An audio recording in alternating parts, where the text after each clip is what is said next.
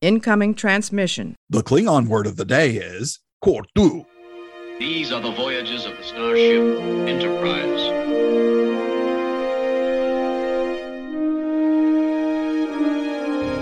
So, this is a huge victory for the good guys. Scotty, beam me up. Resistance is futile. Live long and prosper. Boldly go where no man has gone before.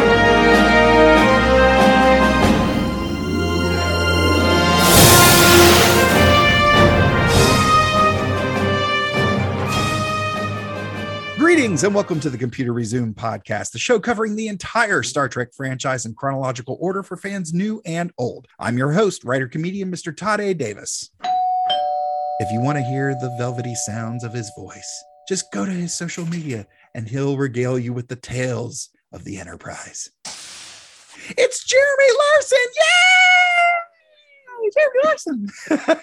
It's great to be here, Todd. How you doing, man? I'm doing really, really good today. It's Good. a fantastic evening. Yeah. So you told me before we went to air that you're in Minnesota. Yes, And I'm here in Minnesota. Here we are in December. How cold is it up there? It's not as cold as it usually is. Really? Quite honestly, we just got our biggest snowstorm of the year right now is just yesterday. And we heard that there was a big storm front coming in. There was going to be a lot more snow in the coming, days or in this next week. But it hasn't gotten too cold yet. But I can always say yet in Minnesota. Oh, yes. Winter is coming for sure. Yes, Yeah. yes. I'm actually, I'm the youngest of three boys, and first one actually born in the South, here in South Carolina.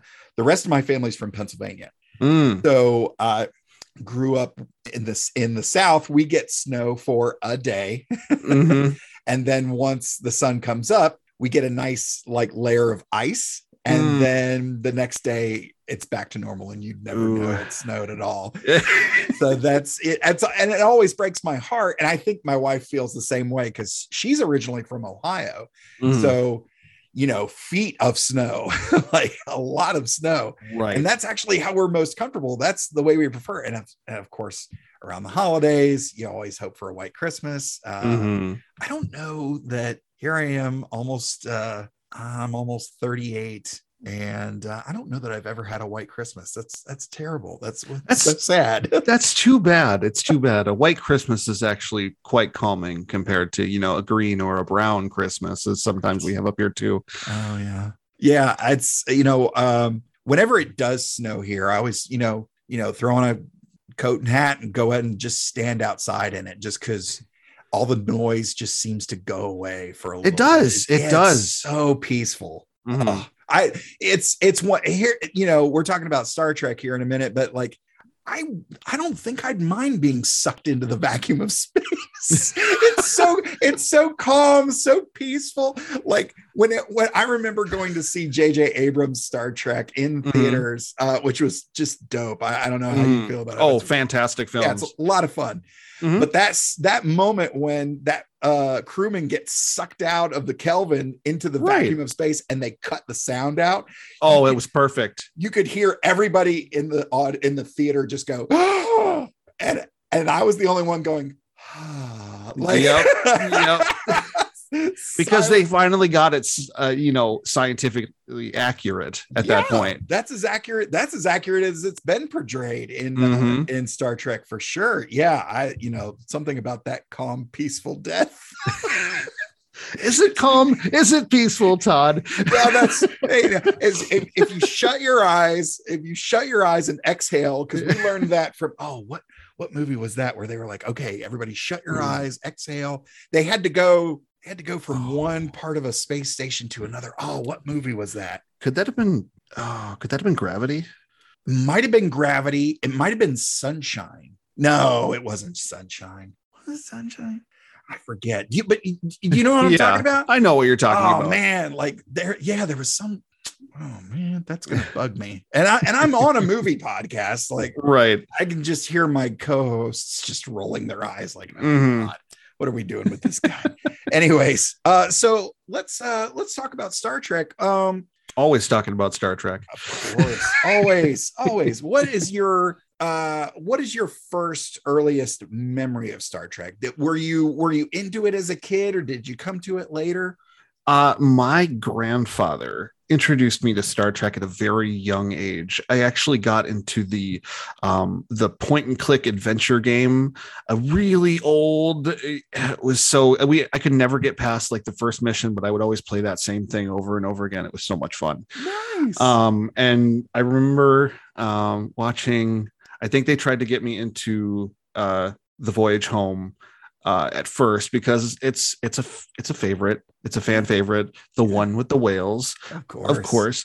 But when I started really getting into Star Trek, I realized that my favorite film of the old TOS was Undiscovered Country. It's a fantastic science fiction and political thriller at the same time. Man, I love a good political thriller. Exactly. Oh man, I mean, not to divert too far away from Star Trek again, but one of the reasons I love Captain America: The Winter Soldier is because it doesn't watch like a superhero movie. It does not. It watches like a spy espionage political thriller, like from the 70s. Like there's car chases and all kinds of stuff. Like exactly. And yeah, for them to integrate some of that stuff into Star Trek is just so much fun. It's mind blowing. Yeah, absolutely. So you're a TOS guy. How old are you? Do you mind me asking? I'm 32. Okay, so you're not much younger than me. No. So most guys roughly our age tend to be TNG kids. Mm-hmm. But it sounds like you're more TOS. Is TOS your crew? See, it's the thing is that I try not to go between crews either. It seems hard to pick a favorite because they're all so very different. Right. Yeah, absolutely. And it's kind of, the TNG era is kind of like Superman. Mm-hmm. They had so many people who could do so many things, and they were on the flagship. Like they had everything at their disposal. Like it's no wonder they got out of everything alive. It was they had no problems at all. They had the easy way out. Meanwhile, I'm pretty sure Kirk was drunk for most of the missions. Just he had his way. If he wasn't, Bones almost definitely was. Oh yeah, for sure. Scotty, that's kind of a given. That's absolutely a given. But yeah, each crew very different, and with varying degrees of skills and backgrounds and all that stuff. So I'm getting more into. I find I like TOS now more than I did when I was younger, and I think I feel the same way about Batman, about the 60s era Batman. Max, you can't squeak your toy if. No, go sit with mommy. No, go sit with mommy. Okay. You're a good boy. He always tries to get in on the episodes. I'm so sorry about that. But yeah, as I've gotten older, I feel like every era's Star Trek, much like every era's Batman, was somebody's Star Trek or Batman. Mm-hmm. And I think as I've gotten older, I've definitely found more of an appreciation for the older things, especially TOS, where it's easy to say, oh, it was so cheesy. You could see the zippers on the aliens, the, cardboard sets and stuff like that. And you know what? I'll give you that. But look at the writing. Look at the things that they were talking about in those episodes. And it was really ahead of its time, and they were really doing some fantastic things in terms of storytelling. Right. So, did you feel that way as a kid growing up with it, or was it, have you, as you've gone through different stages in your life, have you, found new ways to appreciate the original crew? See, when it comes to the original series itself, aside from the movies, I don't actually. I was really, really young when watching reruns of that show, and now as I've gotten to 30, it was hard to get back into TOS because of all the new stuff that has just recently come out. Oh yeah. Now I'm going to give it its credit because it is still revolutionary for its time. Yeah. But I don't think I could watch it again, which Really? is it's hard. It's very hard because it's my attention span sometimes doesn't match the pacing of all the TOS episodes. Oh yeah. And Yeah. even some TNG episodes take too long to get to where they need to go. Yeah.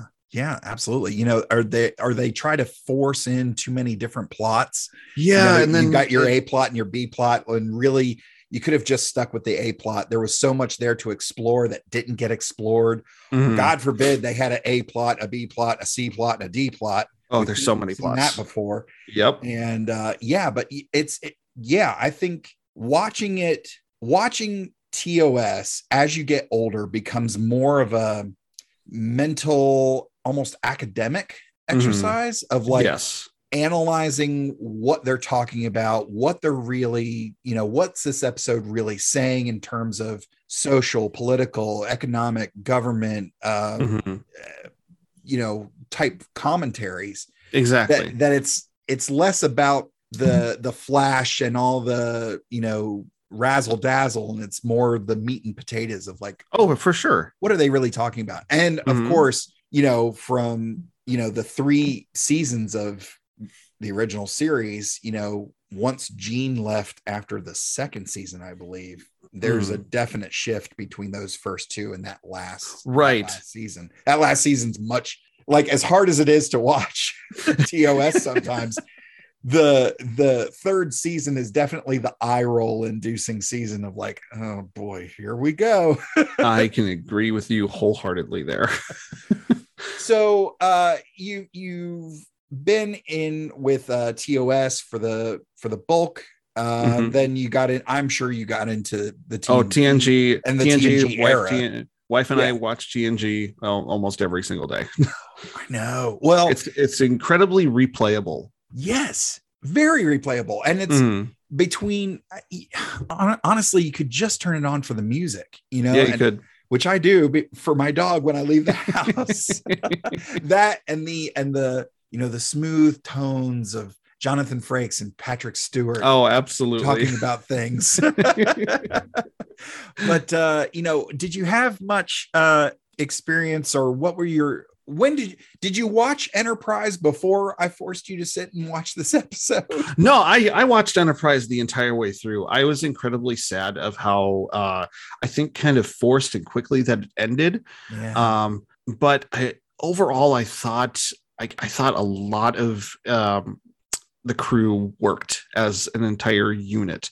Very different. There were new races to be introduced. Phlox is a Denobulan. Yeah.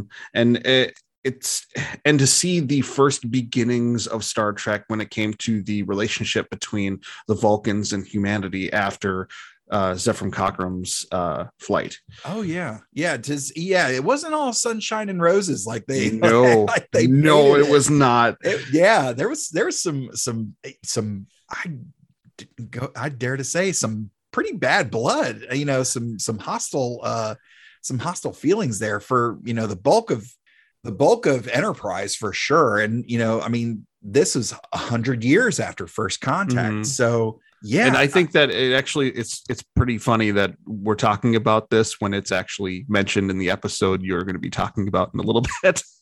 Oh yeah.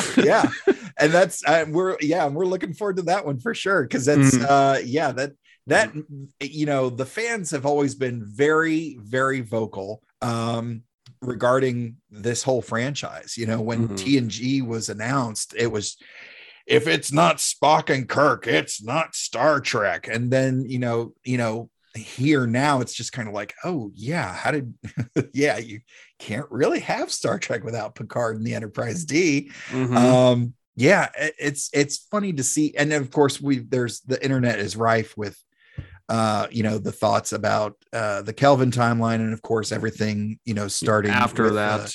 Yeah, with Discovery and Discovery, stuff like Picard, and the lower decks. I honestly don't see the problem. I don't see the problem in any modern Star Trek. It's all been fantastic to me. And if I'm missing some sort of point, you can at me if you want to. I don't. Well, yeah, and I think everything that they've done is kind of, maybe even if they only set out with one goal of just like, hey, wouldn't it be great if Patrick Stewart came back for one more season? Right. It's just like, yeah. And to be honest, after that first episode, there's a part where he's sitting there like scratching number one's head. And he says some line of Shakespeare. I almost.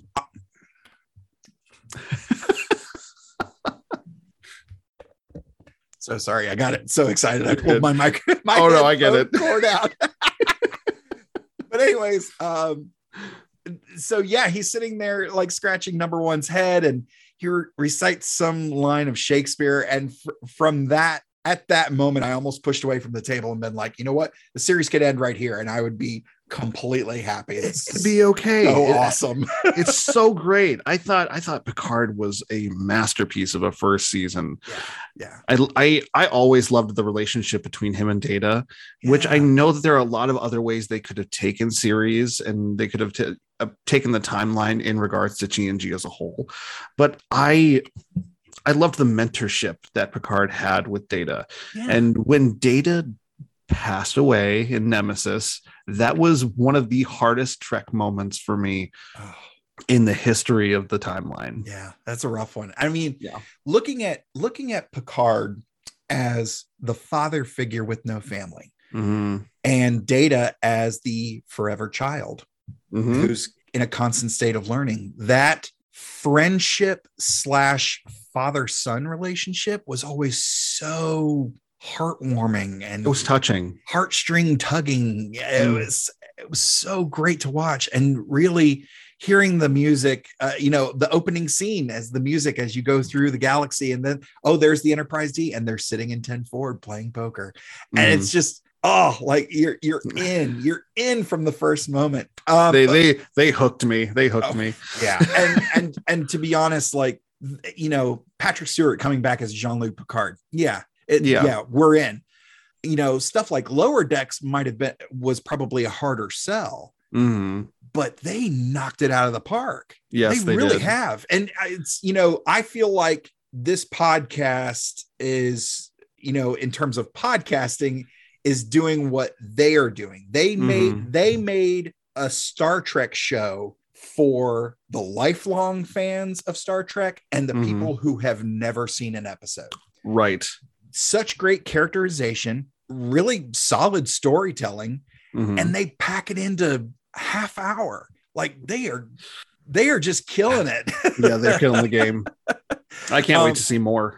Yes, absolutely. Now, you mentioned about Enterprise that you really dug the crew and how they all worked together. I'm a big fan of one of the subject of this episode, Travis Mayweather. Oh, Mayweather's is a great character. Yeah, great character. Sadly, I'm not the only one who feels he was very underused. Yes. But let's talk about some of the working relationships of some of the crew of the NX-01. Like, it's clear, especially, we're almost through season 2 at this point. And we're seeing a lot of sort of love triangle thingies between Archer, Trip, and T'Pol. Yeah.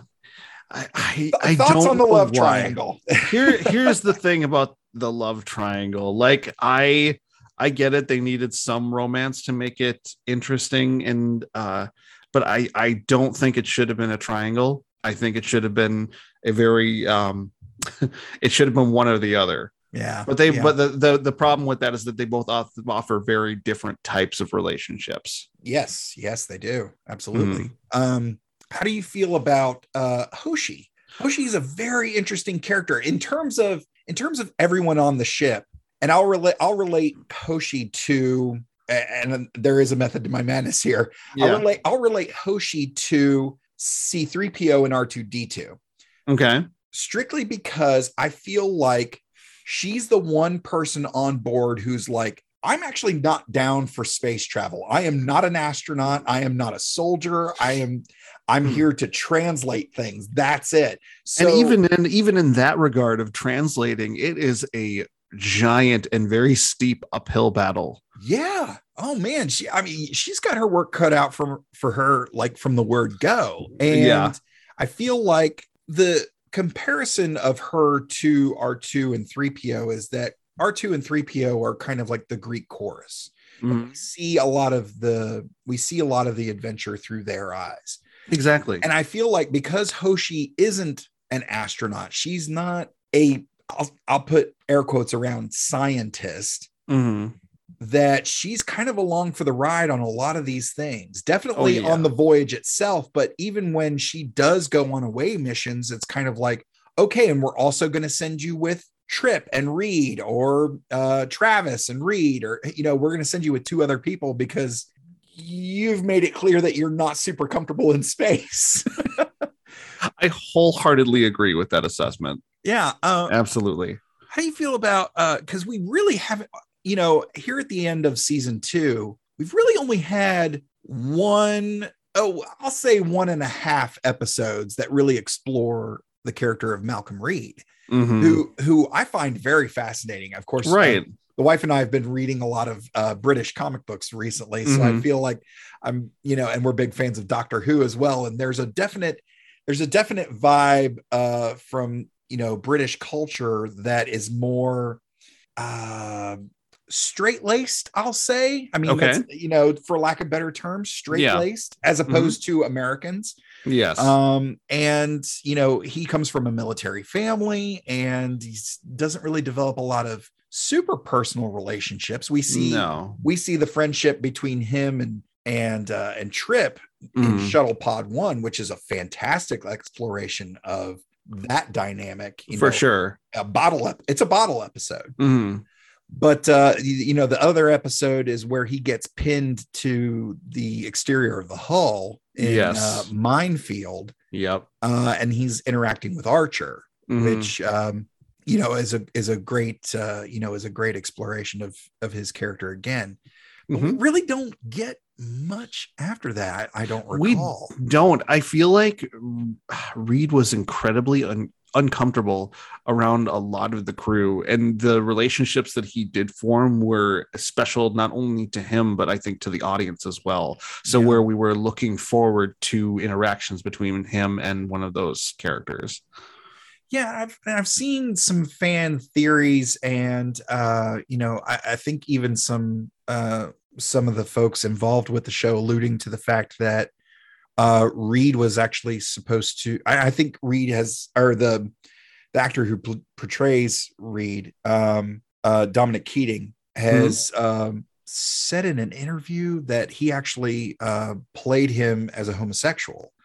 And in looking at Reed's, and I wish that concept had been explored on the show at the time. Yeah, but we're because you think, oh yeah, this came out in the early 2000s, that it would have been totally fine.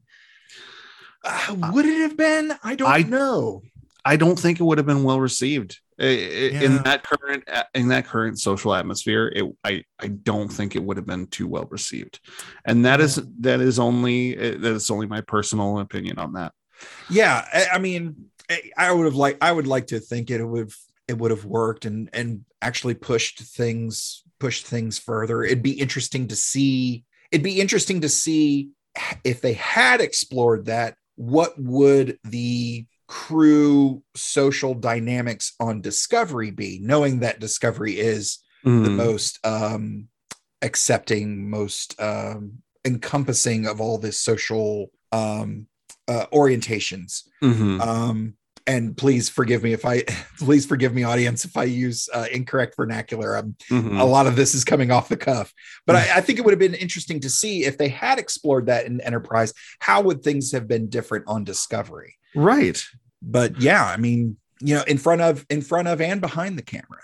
Yeah, I honestly, I think that what Discovery is doing in terms of reaching that kind of barrier is really, really good. And it's a soft way of doing it to where it's not overwhelming the audience, to where there are people, they want inclusivity. And I'm all for it. I've always been for that. Yeah. And I'm surprised that we didn't see much of that when it came to TNG. Yeah. And I know that was a very different time, but I think TNG could have easily gotten away with, not gotten away with it, more have been able to integrate it into the Star Trek canon. Yeah, I think so. And I think there were instances where some of those ideas were explored in single episodes, as opposed to, having this character stick around for a season or something like that. Right. Because I mean, from the original series, they've always discussed, social and political and religious and economic issues. I mean, we've talked about that already tonight, that, they've explored all kinds of things, and it was usually on an episode by episode basis. And with the TNG era being more holding true to that episodic nature, there were more two-parters and then some overarching themes that would circle back around later. It wouldn't be to the latter half of Enterprise where we see 2, 3, and some even 4 episode arcs, that directly connect together, to create a more serialized narrative. But yeah, so it would have been cool to see that, but here we are with what we got, and it's still Star Trek. It's still fun. It's still enlightening. I think, I've talked with a bunch of folks, the idea that really good sci-fi has always been a mirror, reflecting who we are, and also a bit of a cautionary tale of like, hey, here's what this one group is doing, and that's actually happening in our world, and we need to be careful because it could turn into something pretty bad. Yeah, we may be doomed to repeat it if we're not careful. Speaking again about the crew dynamics and going back to this episode in particular, we get into Travis and his relationship with his family, and here we are a week past Thanksgiving. Thanksgiving for you and your family, stressful? No. I think a lot of family gatherings, unless there is underlying drama that has been happening outside of it, there usually isn't drama. We're pretty close, tight-knit group where it's like long lost friends that they come from a long time, and it's just we get together. It's like we just left. Oh, that's great. That's good to hear. Yeah, it's Thanksgiving can be a very stressful time. The holidays in general, very stressful time for a lot of people. I think the wife and I have really lucked out with our family, with our friends, and that there's a little stress of trying to make it perfect and all that sort of thing. But I think we really lucked out. I actually made a 25+ pound turkey for our Thanksgiving. I'm always the one that handles the turkey. The wife does a great job with everything else. I'll be honest. Yeah, she handles everything else. I'm just there to help occasionally, but mostly stay out of her way. You're giving her great moral support. Exactly.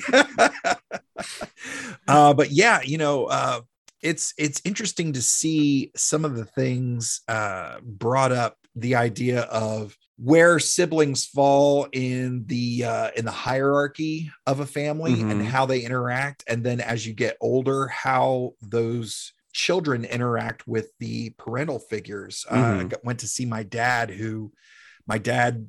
was a Marine in Vietnam. And, my mom's passed away, quite a few years ago now, but, seeing that, I always remember my dad's hands, like sitting next to my dad, and just his hands being just massive. And then I saw him here, over the holidays, and, stood up and I'm taller than him now. And like, he feels small when I give him a hug. And and I take my wife with me to see my dad, and it's just kind of like I was a little kid. I'm still a little kid, but it's interesting to see that, you know, how those worlds kind of collide over time. Exactly. Anyways, before we get into more details about this episode, let's get into this week's recap. You got it. There once was a ship, but to the skies the name of the ship was the Enterprise. Her nacelles lit, her phasers armed, oh blow, you red shirts blow. Soon may the flagship come, bring us Earl Grey tea and Orion rum. One day when the scanning is done, engage and boldly go. Been not 2 weeks from Sector 1 when we were sacked by Romulans. Red alert was called when Captain said torpedoes make it so. Soon may the flagship come, bring us Earl Grey tea and Orion rum. One day when the scanning is done, engage and boldly go. Before our foe had reached the hull, the shields were raised and power at full. Screen went dark, the Romulans gone when they engaged their cloak. Soon may the flagship come, bring us Earl Grey tea and Orion rum. One day when the scanning is done, engage and boldly go. Spoiler alert. Spoiler alert. Spoiler alert. UPN next Wednesday, a career of a lifetime. You're the helmsman of the first Warp 5 starship. A family in turmoil. You turned your back on us a long time ago. This Starfleet officer must choose between them. My career's the last thing on my mind right now. A dramatic all-new Enterprise. Horizon. UPN next Wednesday at 8/7. At the direction of Starfleet, Enterprise makes a detour to a planet passing between two gas giants. And so on. To observe the gravitational forces and subsequent volcanic activity. Their new course takes the ship close to that of the Horizon, a cargo vessel where Travis grew up. He requests permission for a further detour to rejoin his family on Horizon, as his father is ill, and he hasn't been able to visit him in 4 years. Archer readily agrees, but bad news arrives when Travis learns that his father died some 6 weeks earlier.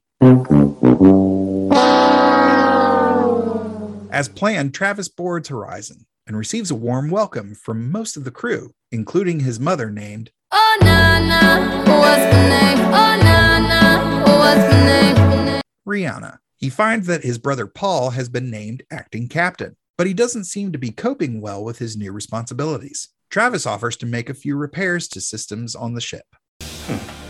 Upgrades.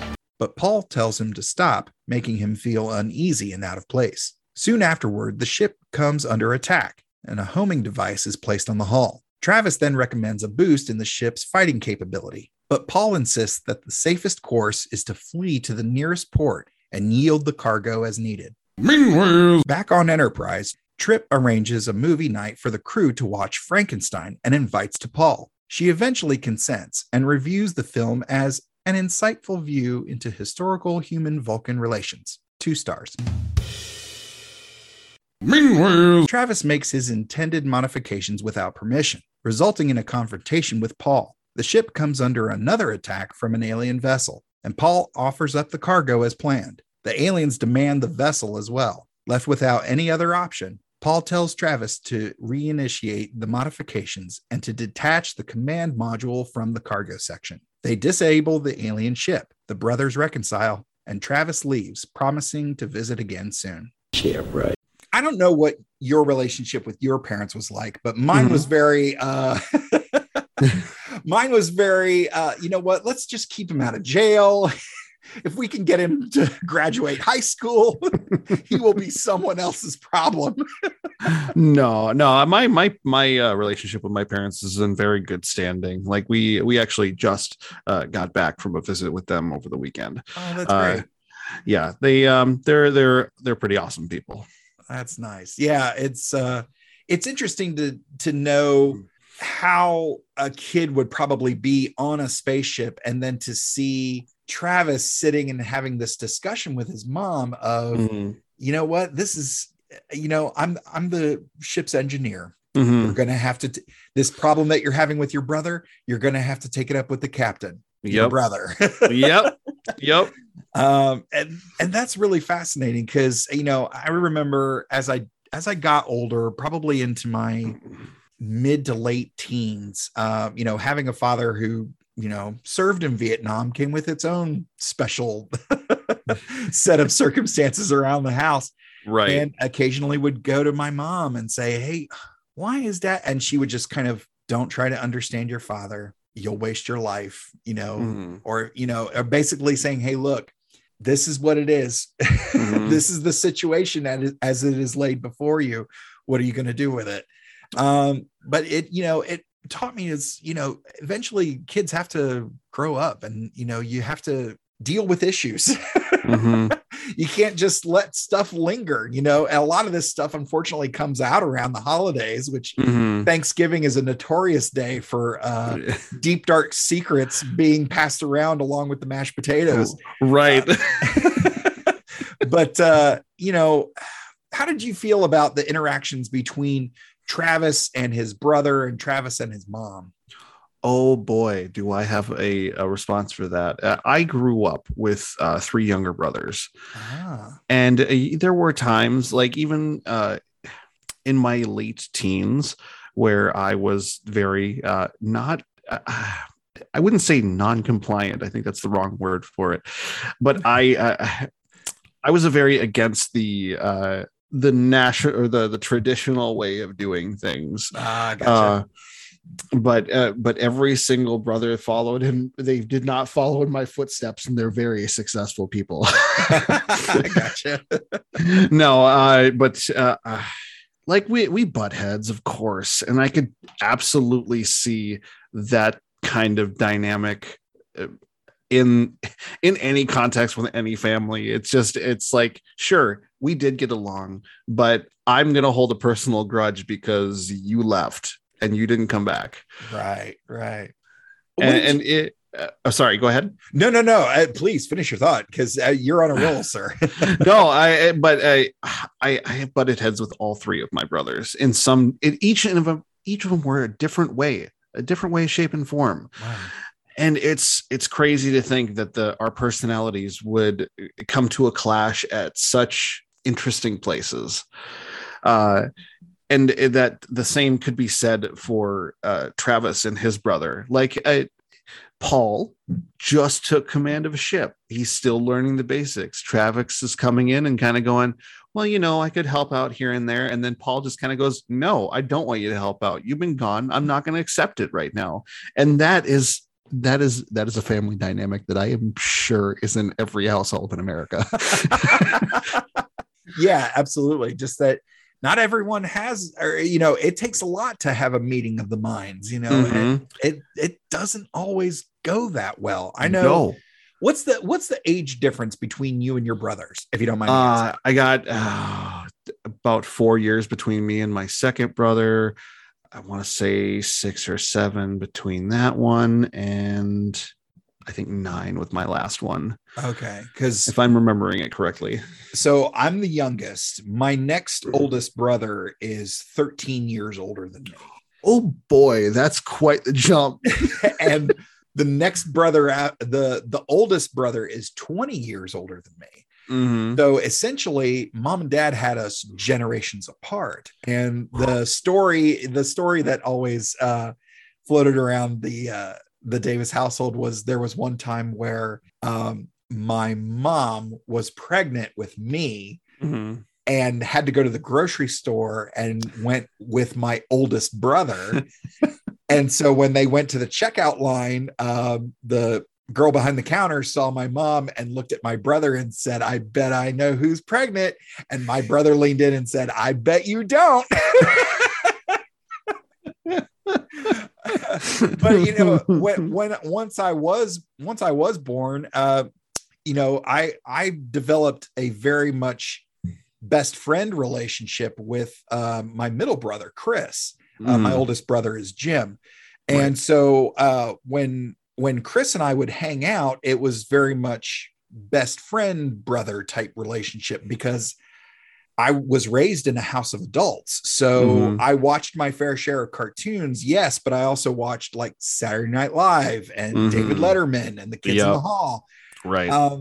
So when my brother and I would go places, we were interacting like best friends and brothers, and people thought that we were father and son. And they're like, why is that father, why is that child talking to his father? Because we also looked a lot alike too. So everyone thought we were father and son. And it's like, nope, that's not the case. It's the weirdest thing with my three brothers, though. Me and my second younger brother, we look almost like identical. It's almost carbon copy sort of thing. He is just a little bit thinner than I am, and all of them are taller than me now, and that's kind of it's kind of bad.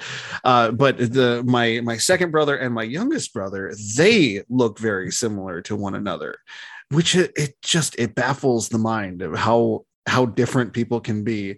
Oh yeah, for sure. This has been a really interesting episode. I really do like this episode. Going into the things that Travis was trying to upgrade and do things like this. You said you have a 9-to-5 working at tell folks where you're working. What you do for a living? Well, I work in a cabinetry, I guess, manufacturing facility. Yeah. I'm working in the packing and shipping department for very high end cabinets. There you go.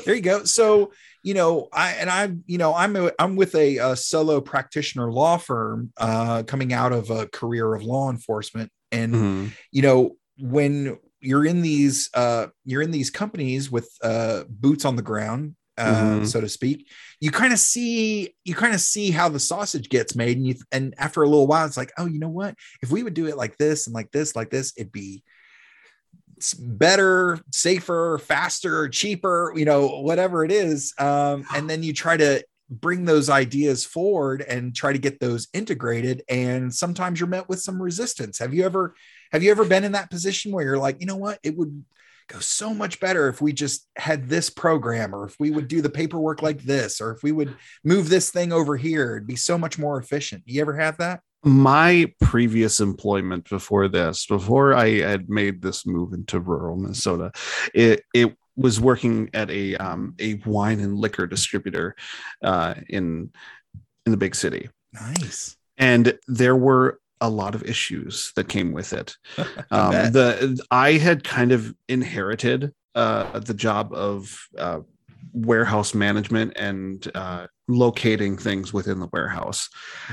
This last year alone, before I had left, they had pulled in another 500 different products coming into this warehouse. Whoa. And I didn't have space for it. And the resistance that came with it was the fact that they just couldn't afford the space. They couldn't afford more manpower. There was a lot of no's coming from my suggestions.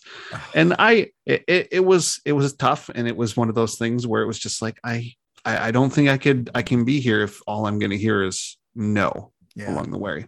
Yeah. So, but that's okay. It's frustrating. It can be really, really frustrating.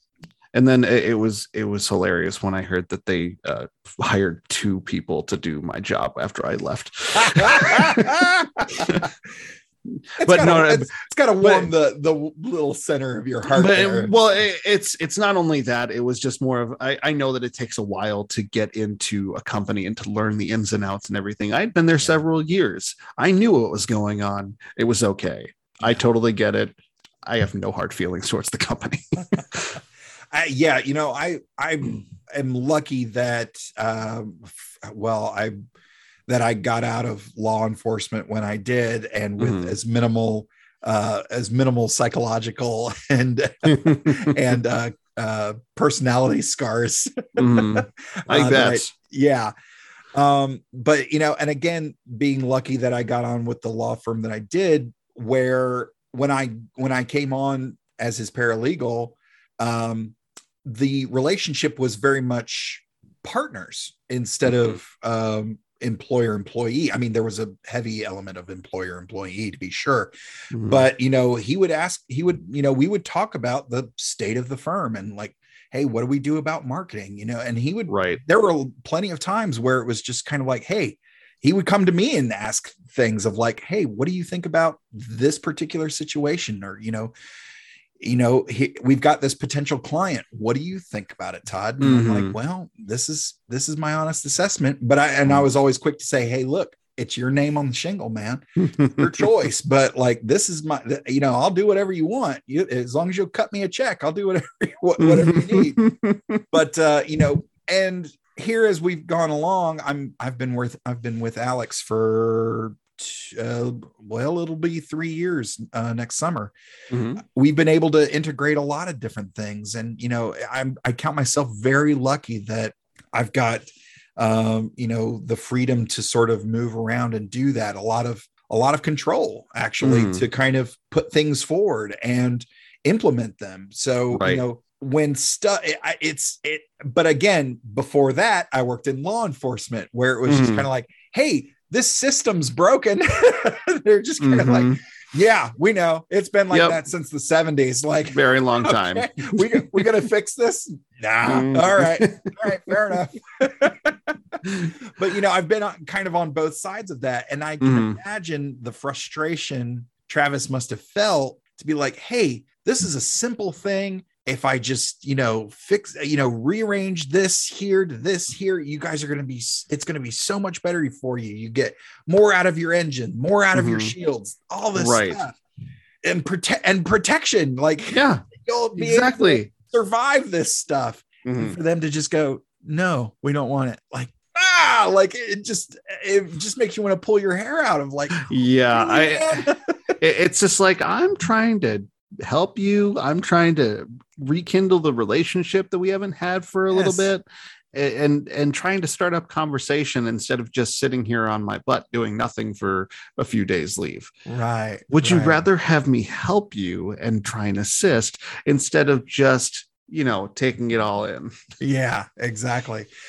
The last thing I wanted to talk about with you in regards to this episode was the relationship between Travis and the young lady on board named Nora, who they clearly knew each other as children, but things have changed. I think it would have been kind of cool. And I knew this is an issue that they had on TNG, where certain characters didn't get much of a romantic exploration of their character. And then there were those who got too much exploration of their character to to little to no reward of that exploration.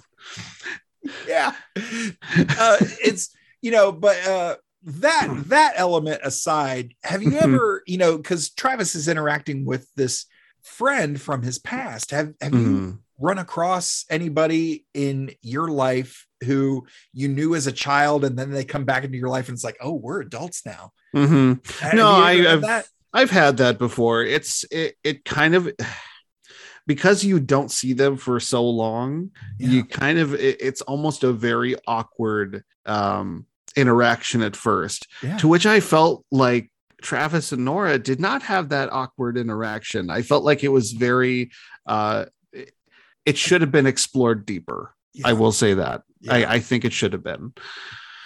It would have been nice to see, you know, that relationship play out a little bit more. You know, because I feel like we don't really see, hell, Doc Phlox gets more play than Travis. But like, you know, I had an interaction with a good friend of mine. He and I reconnected over, this has been some years ago now. I was actually still in law enforcement. And we hadn't seen each other in years and years, probably at least over a decade. And I was like, hey man, let's get together, go to breakfast, catch up. And he and I started talking about stuff, and was like, well, hey, come back to the house for, we'll have a cup of coffee. And he came over to the house one time, and he walked in and he was just like, oh, you have a house like a real adult. Like, married too. That's and a career.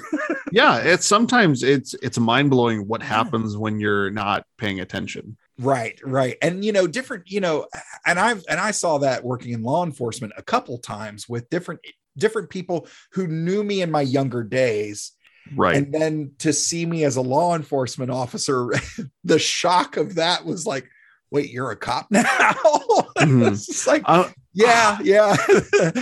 Life took a turn.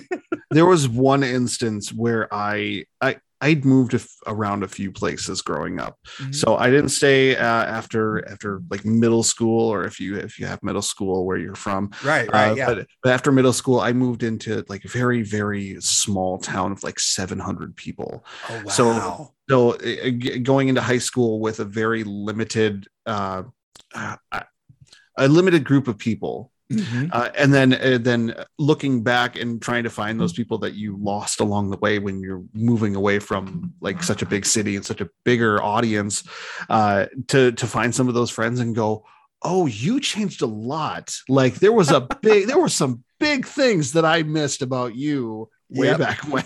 Yep. Well, as we do with every episode, we ask the question, who do we blame? This episode was written by Andre Bormanis and directed by James A. Contner. Both of them, their last episode that they worked on was the same episode, season 2, episode 8, The Communicator. That's the episode where Reed forgets his cell phone on a world that is still using dial-up. That's right. So the guest stars here, we've got in the role of Nora, we've got Nicole Forrester, and her.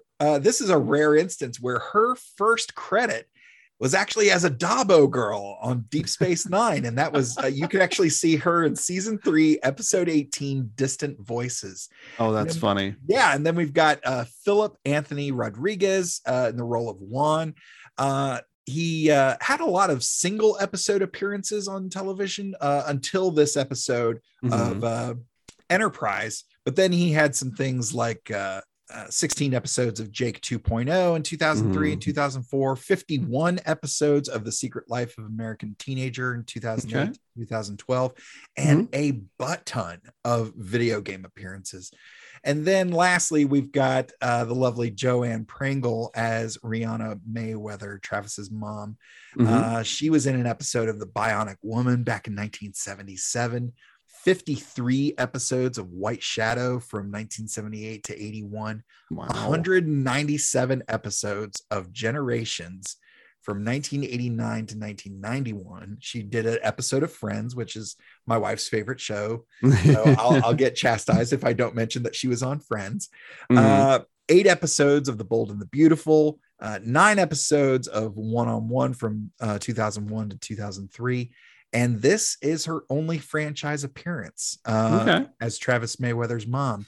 And she wasn't, her listings stop at 2014, but she's 76 years old. So I'm hoping she's enjoying a well-deserved retirement. Oh, absolutely. Yeah. Miss Pringle, if you're out there and by chance you hear this, thank you for your wonderful portrayal of Rihanna Mayweather, and I hope you're enjoying your golden years. So thank you so much for everything that you've done. So final thoughts on this episode, on Enterprise, on the franchise as a whole, on your experience on the Computer Resume podcast. What are your final thoughts here, Jeremy? No. This has been a very great experience. This is I think this is my first time kind of guest hit talking about Star Trek. I've always loved it. You've knocked it out of the park, sir. I've always loved talking about Star Trek, and this year, as opposed to the rest of my years, has been no different. And to talk about Enterprise, something that was I loved it when it first came out. It was mind blowing. I loved the NX-01. I thought the design was fantastic, and I loved the dynamic of the crew. I thought one funny thing about this episode was T'Pol's reaction to horror movies, as she was extremely hesitant coming into it, and then she goes, oh, you know what, I'm going to recommend it to some other Vulcans to show them about this. And I'm going, oh boy. Oh, that was one of the funniest parts of that episode right there. Yes. Oh God, I love it. It's so it's really fun to see. And then that she gets all uppity when Phlox is talking through the movie. You know, we could pause the movie if if this is interrupting your conversation. Oh man. Yeah, this was such I really enjoyed this episode. And you know what? You're absolutely right. You know, from the from the crew to the uniforms to the ship. Like, I really dug Enterprise. I still do. It got a lot of hate for a lot of different reasons. Right. And, I always try to see both sides of the coin. And don't get me wrong, it's not a perfect show by any means. None of the Star Treks are perfect. Right. They're innovative. Yes. They're mind-blowing. They push the envelope, but that's because that's what Star Trek has always done. Yes, absolutely. And the fact that like the NX-01 still feels kind of like a submarine. Yes, it does. Yes, it does. Yeah, a lot of people don't realize, like, yeah, this is what's, go watch any submarine movie. It's gonna kind of feel like Star Trek. Right. Because of how it's not only in the outside, but the insides of the ship as well. Everything feels so cramped. Like when you're walking, when you see characters walking through the hallway, you almost don't have enough space as compared to like the Galaxy class in TNG, where the hallways are extremely wide. It's luxurious. It's carpet, leather, wood paneling. Like, it's nice. Yes. Touch screens and voice activated everything. Right. Well, let me ask you one more detail that I haven't gotten that we haven't gotten to yet. And you, with a little bit of musical talent yourself, I'd like to hear you weigh in on Faith of the Heart. What do you think of the opening theme song? Boy, that's a heavy pause, sir. It is a tough question because I know it is extremely controversial on that answer. Okay. Because there's a group of people that don't like it, and they feel like it takes away from the entirety of Star Trek as a whole. This is a safe place. That's the thing, is that I don't mind it at all. I think it's a nice break from the brass chorus that you find in TNG. It's a nice change of it. It kind of changes the tone of Star Trek in regards to this show. Yeah. So I don't mind Faith of the Heart. I don't mind the introduction whatsoever. Nice. Okay. I will say you're in a minority. In terms of people who have appeared on this show, I think there's been maybe one or two other folks who are just kind of like, yeah, I dig it. I'm in the camp of I don't hate it, but it's not one of those ones that's like, listen to it every morning on my way to work. It's one of those I like to randomly scream it through the house till I get my wife to go, will you shut up about Faith of the Heart? See, I think I'm one of those people who is a troll when it comes to Faith of the Heart, where it's all in good fun of bringing it up when it's necessary, but it's not like I love the song. It's more of I enjoy it to make other people uncomfortable about it. Okay, but be honest, because I think you might be one of the first people I've had since they debuted the Archer space doc on Discovery. Which, did you see that?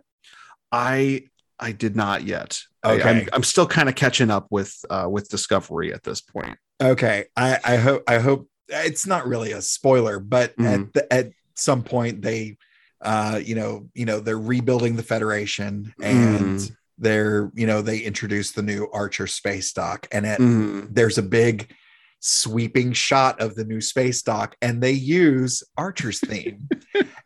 And as I'm sitting there watching it, I'm going, okay, two things. One, I can hear the internet melting right now. But the other thought I had was, because it was very well done. It was a very brief moment that just kind of like, hey, this is part of Star Trek past, and here we are. But as they do that shot, I was like, I am not about to cry at this.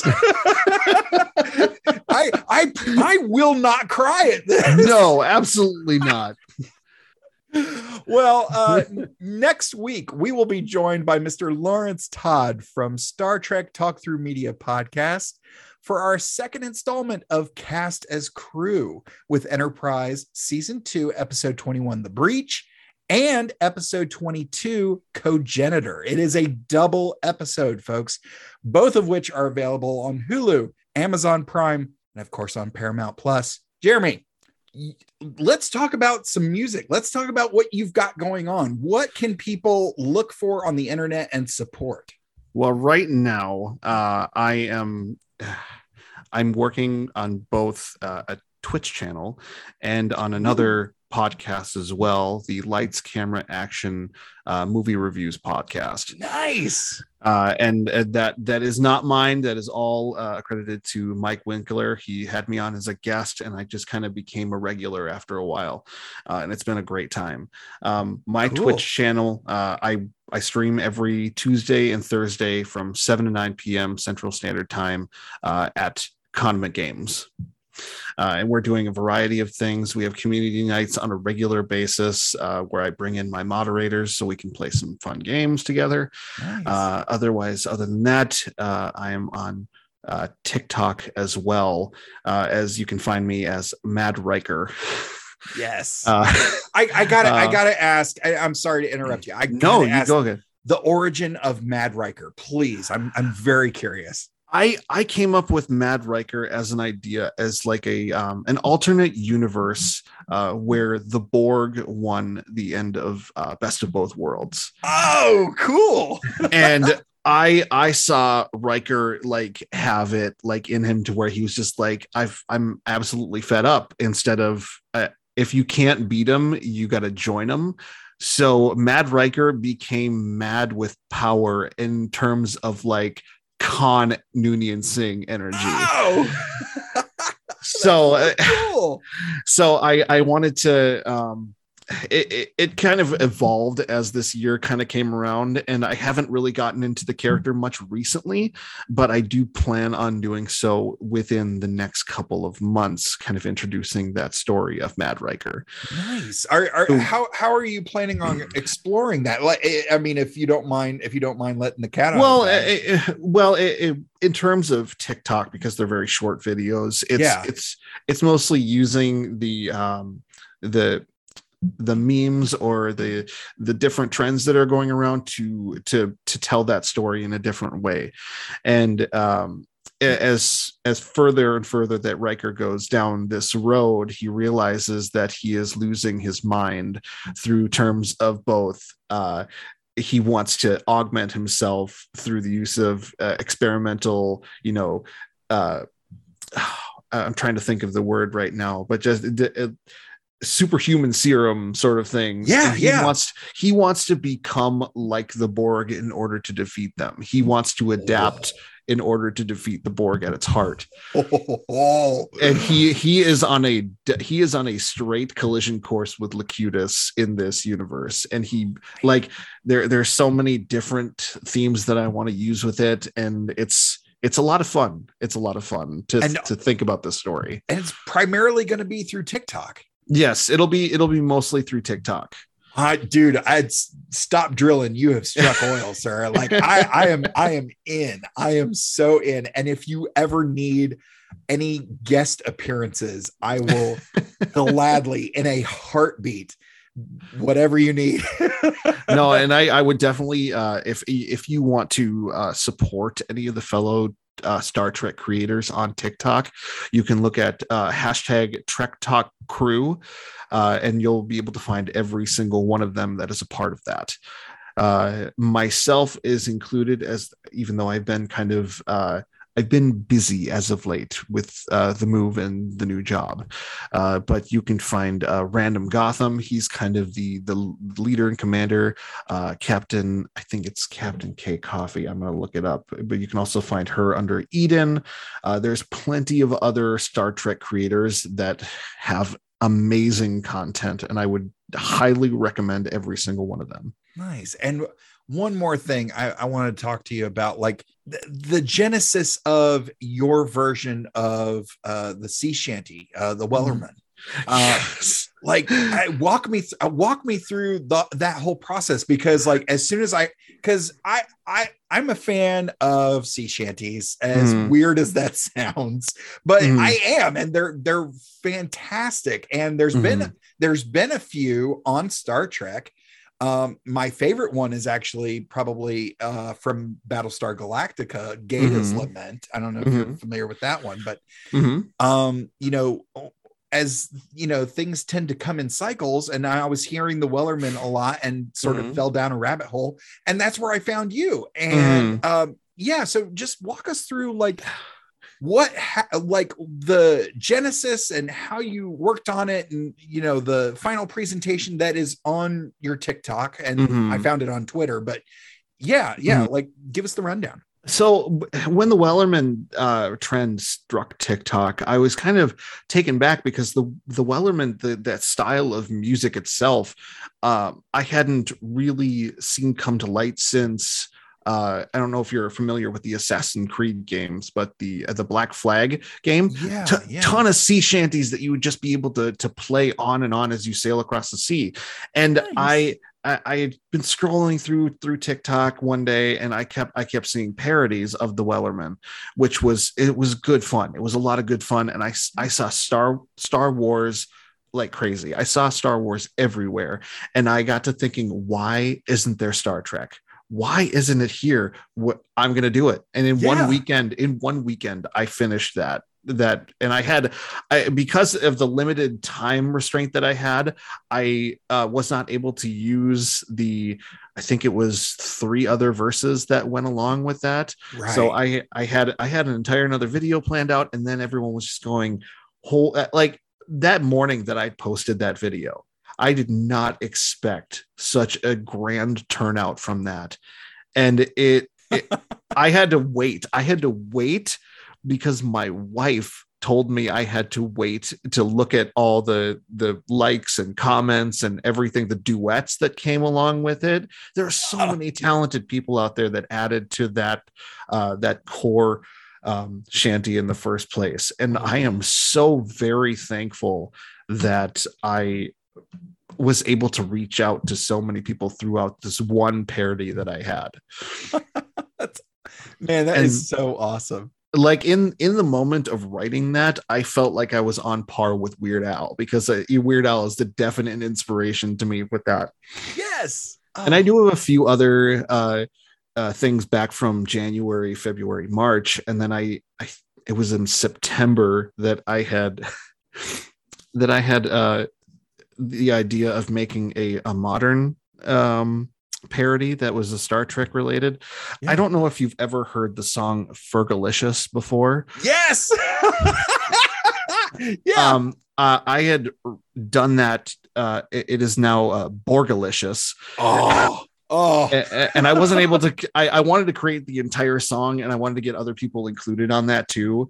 As I'm hoping in the next year I can get that working, because as a one-person music production, it's tough when you don't have training or actual expert knowledge on it. Right. So I'm working my way through it very slowly but surely. Nice. Oh man, that's cool.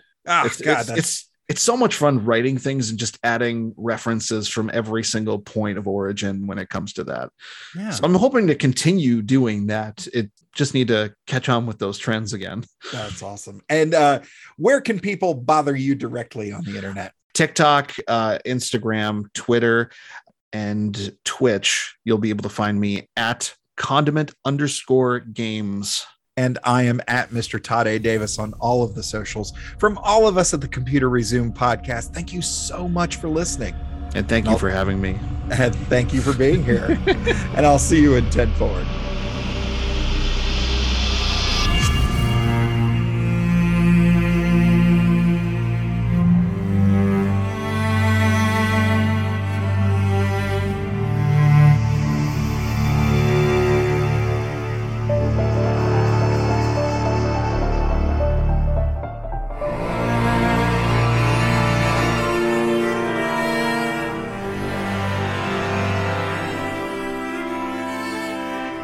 free to send us your subspace transmissions to computerresumepodcast@gmail.com or at Computer Resume on Facebook, Twitter, and Instagram. The Computer Resume podcast was created and produced by Mr. Todd A. Davis. Our logo was designed by Will Martin and Justin Bishop. The opening theme was produced by Justin Bishop. Our outro music was provided with permission by Drone Node. Additional music was provided by Mr. Todd A. Davis and Gary Horn. And I'm Kat Davis at that.darn.cat with a K on Instagram. The Computer Resume podcast is part of the Slice of Fried Gold Network. #LLAP. We'll see you next time. Going through a Star Trek. We're doing Star Trek stuff in space. We probably got some phasers and shuttle pods, and we're gonna find a brand new race. How's that for a slice of fried gold?